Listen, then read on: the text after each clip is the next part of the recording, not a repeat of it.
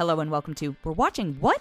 I'm your host Dana, or the DHK as I'm known, and two things up for review this week. First up, it's the third Magic Mike films. Yes, we are on number 3, and it's called Magic Mike's Last Dance. And then there's the first half of the 4th season of You on Netflix. First up is Magic Mike's Last Dance, and I will fully acknowledge I have been a fan of this franchise from the beginning, both for the reasons that you'd probably expect, and also because I don't think people necessarily remember, but the first Magic Mike film, in addition to having, visually entertaining components, was also a relatively serious and kind of dark film. These are all directed by Steven Soderbergh, who won the Academy Award for Best Director for Traffic, which I have my own thoughts on. But he also is the director of Aaron Brockovich and Behind the Candelabra and Sex, Lies, and Videotape. So it's, he is a serious dramatic director. Ocean's 11, that's a little bit more of a comedy, but either way, so the first one did interweave and balance these more, widely commercially, I guess, entertaining moments with a darker storyline. I think as the trilogy has progressed, it has gotten lighter and lighter. Magic Mike XXL was really more about the entertainment aspect and more about the choreography. So by the time we get to Magic Mike's Last Dance, I feel like with this one, they were maybe trying to reinfuse a little bit more of the plot-driven stuff versus the kind of, we got to get to the show and perform. And structurally, these films are all very the same. You know what you're going to get. You're going to get the dancing. You're going to get the, abs, basically. You're going to get a lot of abs. In this one, they've introduced an additional component. They've introduced Salma Hayek, who I love. She plays a billionaire who wants to fund a project and decides that Channing Tatum's Magic Mike is the person to spearhead it. It's a little, honestly, some of it is a bit of a reverse Pretty Woman, which I didn't hate, but I think they were like, yeah, we're going to be empowered and feminist by having Salma Hayek in it, or at least having a female lead be an important component. And the other ones have had female characters, but I think the challenge with the way they've represented her is that it does feel a little on the nose or surface level or one to maybe two-dimensional in terms of how she's representing her needs. They don't go as deep as I would have liked them to in terms of making her a more fully formed character. She's in some ways a character, and partially because I think she's a billionaire and all this, But by the same token, I think she's fine in it. This one is really a lot more about the dancing, but is trying to bring in those plot components. I don't know if those are the most successful parts. So I will say I have to review this movie from two different perspectives. One is just as a movie. No, it is not the strongest of the 3. In fact, actually, I think it might be the weakest of the 3. Just because, the first one is more about the drama. The second one is just the pure entertainment value. By trying to split the difference, I don't know if this is going to, people who are going to enjoy the other two are going to enjoy this anyway. I want to be very clear about that. But as a movie, and plot perspective and character development and all this, no, there was room to improve. However, from a viewing audience member experience, and I will say, this is going to depend on the audience you go with. I was with a very rowdy crowd who were effectively treating it like it was actually Magic Mike live in front of us. And I was having such a bad day. And it was just such a good time. There were points where I could not tell if the clapping was from the audio mix of the movie or from the actual theater that I was in. That's how loud and either that or the audio in the theater was really, really great. But so I think that actually made me enjoy the film more because the enthusiasm of the people around me just having a really great time made me feel, because there's two ways you can go with it, right? You can get really curmudgeonly and be like, oh, everyone needs to stop talking, blah, blah, or you can just roll with it. And I think if you're willing to roll with it and your audience is into it and you go in prepared for that, you're actually going to have a really good time. So as a viewing experience with other people around, I actually rated it a 5 out of 5. However, like I said, as a film, and if let's say you are not with the most lively of audiences, or if this is not your cup of tea, you won't see it. But if you are just evaluating it from that perspective, no, I think that the characters and the development of them, like I said, not the most unique journey. And that's not to say that everyone has to have the most unique journey. And I can't believe I'm going to caveat this, but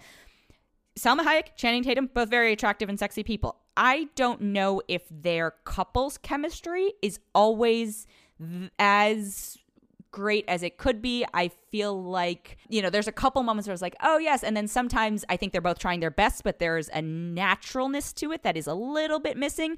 That's not to say it's going to detract from it, but I wasn't just like, oh yeah, I could definitely see these two going for it in real life. But I don't think it was so much so that it distracted from the film itself. But I also don't know who else I'd cast in this, but I could have seen that if they had a even more passionate romantic chemistry that it would have plussed it up.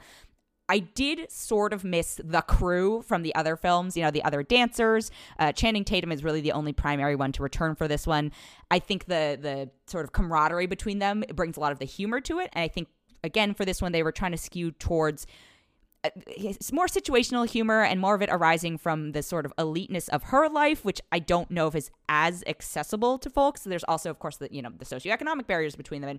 And I think it wants to potentially delve into some of these topics, but it just doesn't bother to finish going there because it's like, oh yeah, and now a dance sequence. The dancing itself, obviously great. I think, for me at least, the dancers in this felt a little restrained. I think they actually hired very professional dancers. And so part of this, and I'm not spoiling anything, but they put on a show. And I think a lot of this stems from them having now put on Magic Mike Live in Vegas.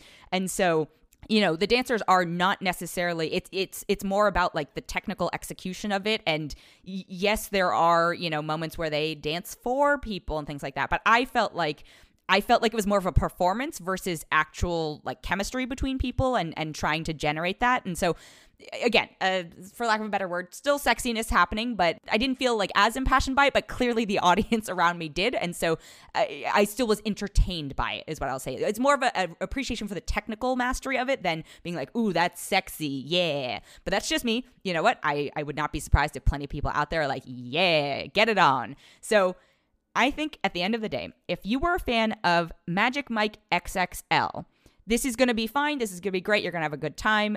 Again, bring your friends, have a hoot and a holler at it. If you were not a fan of either of the films, this is definitely not going to be it for you. If you were a fan of the first Magic Mike, but not XXL for some reason, I don't think this is going to do enough to course correct it back towards the first one. If you are not a fan of this at all, it's exactly what it presents itself to be, so don't bother. I'm not going to try and convince you that, oh yeah, it was so good that you have to go see this. The original Magic Mike, yes, I would try and convert people to, but this one I'm no, that's fine, use your best judgment. At the end of the day, again, balancing the experience I had in a theater as an audience member with a riled up group and the actual film on screen, overall, I'm going to give it a 3.2 out of 5. I'm going to take a quick break and be right back. And I'm back. And then the other thing I have this week is the first half of the latest season of You on Netflix. And actually kind of similar to Magic Mike's Last Dance, I feel like the show has lost its chemistry and potentially its drive. I know it's based on books, and I don't know how many books there are in the series, but I feel like it is certainly losing steam. And I understand that Netflix is compelled to keep making them because it's a global phenomenon and it does well, but even the last season, I was not as compelled by, but I did think there were some interesting things about having a counterbalance to him in his wife and, a female equivalent of the Joe character and Penn Badgley. But this season it certainly requires you to have seen the previous ones at this point, but then it also completely transports into a new area, and it's set in Britain this time, and it's with, again, a bunch of elite folks who, Joe is an outsider and of course falls into more zaniness. By zaniness, I mean murder-related things. But I think part of the challenge, one, it was trying to poke fun at its own genre because it has, this season, I hope this is not a spoiler, this season is effectively a whodunit, but then it's disparaging of whodunits. The actual content of it is poking fun at whodunits. It's what? You can't make fun of the thing that you are doing and also not do it well. I had the same issue with a film called See How They Run last year, where it did almost the exact same thing, where it was in that scenario, there was a writer writing a screenplay about murders and whodunits, or maybe it was a playwright, but either way, and then they were making fun of that, but also not doing a whodunit well. So again, if you're going to poke fun at something about how bad it is, but you're also following the formula, you better be so good at what you're doing that we're willing to overlook that, as opposed to calling out your own hypocrisy. And then, again, talking about chemistry, I think in the first season there was some. I don't actually remember. It's been so long, but I feel like it's gotten more and more diluted each time. And at this point, I'm just we're phoning it in. I also think, not to spoil anything, but a lot of things, they are getting lazy with how much they telegraph things ahead of time. And part of the fun of a whodunit is wanting to figure out who did it. And so if we very clearly know from the beginning, or at least I got a sense from the beginning what was going on here, and then you also are not doing anything creative in between, what's the point of watching? So I watched the entire thing. I will fully admit that, because it just is an easy background watch. But I get the sense I might be tapping out after this. But, if you are a super fan, It's very similar-ish to other seasons we got, although, again, the whodunit component is a new factor that I don't know if they're executing well on, but more power to it if you want to keep watching. But if you had already felt on the fence after the last season, it might be time to skip it. That has been it for this episode. Thank you so much for listening. If you enjoyed it, we would love it if you could leave us a rating or a review or even consider subscribing.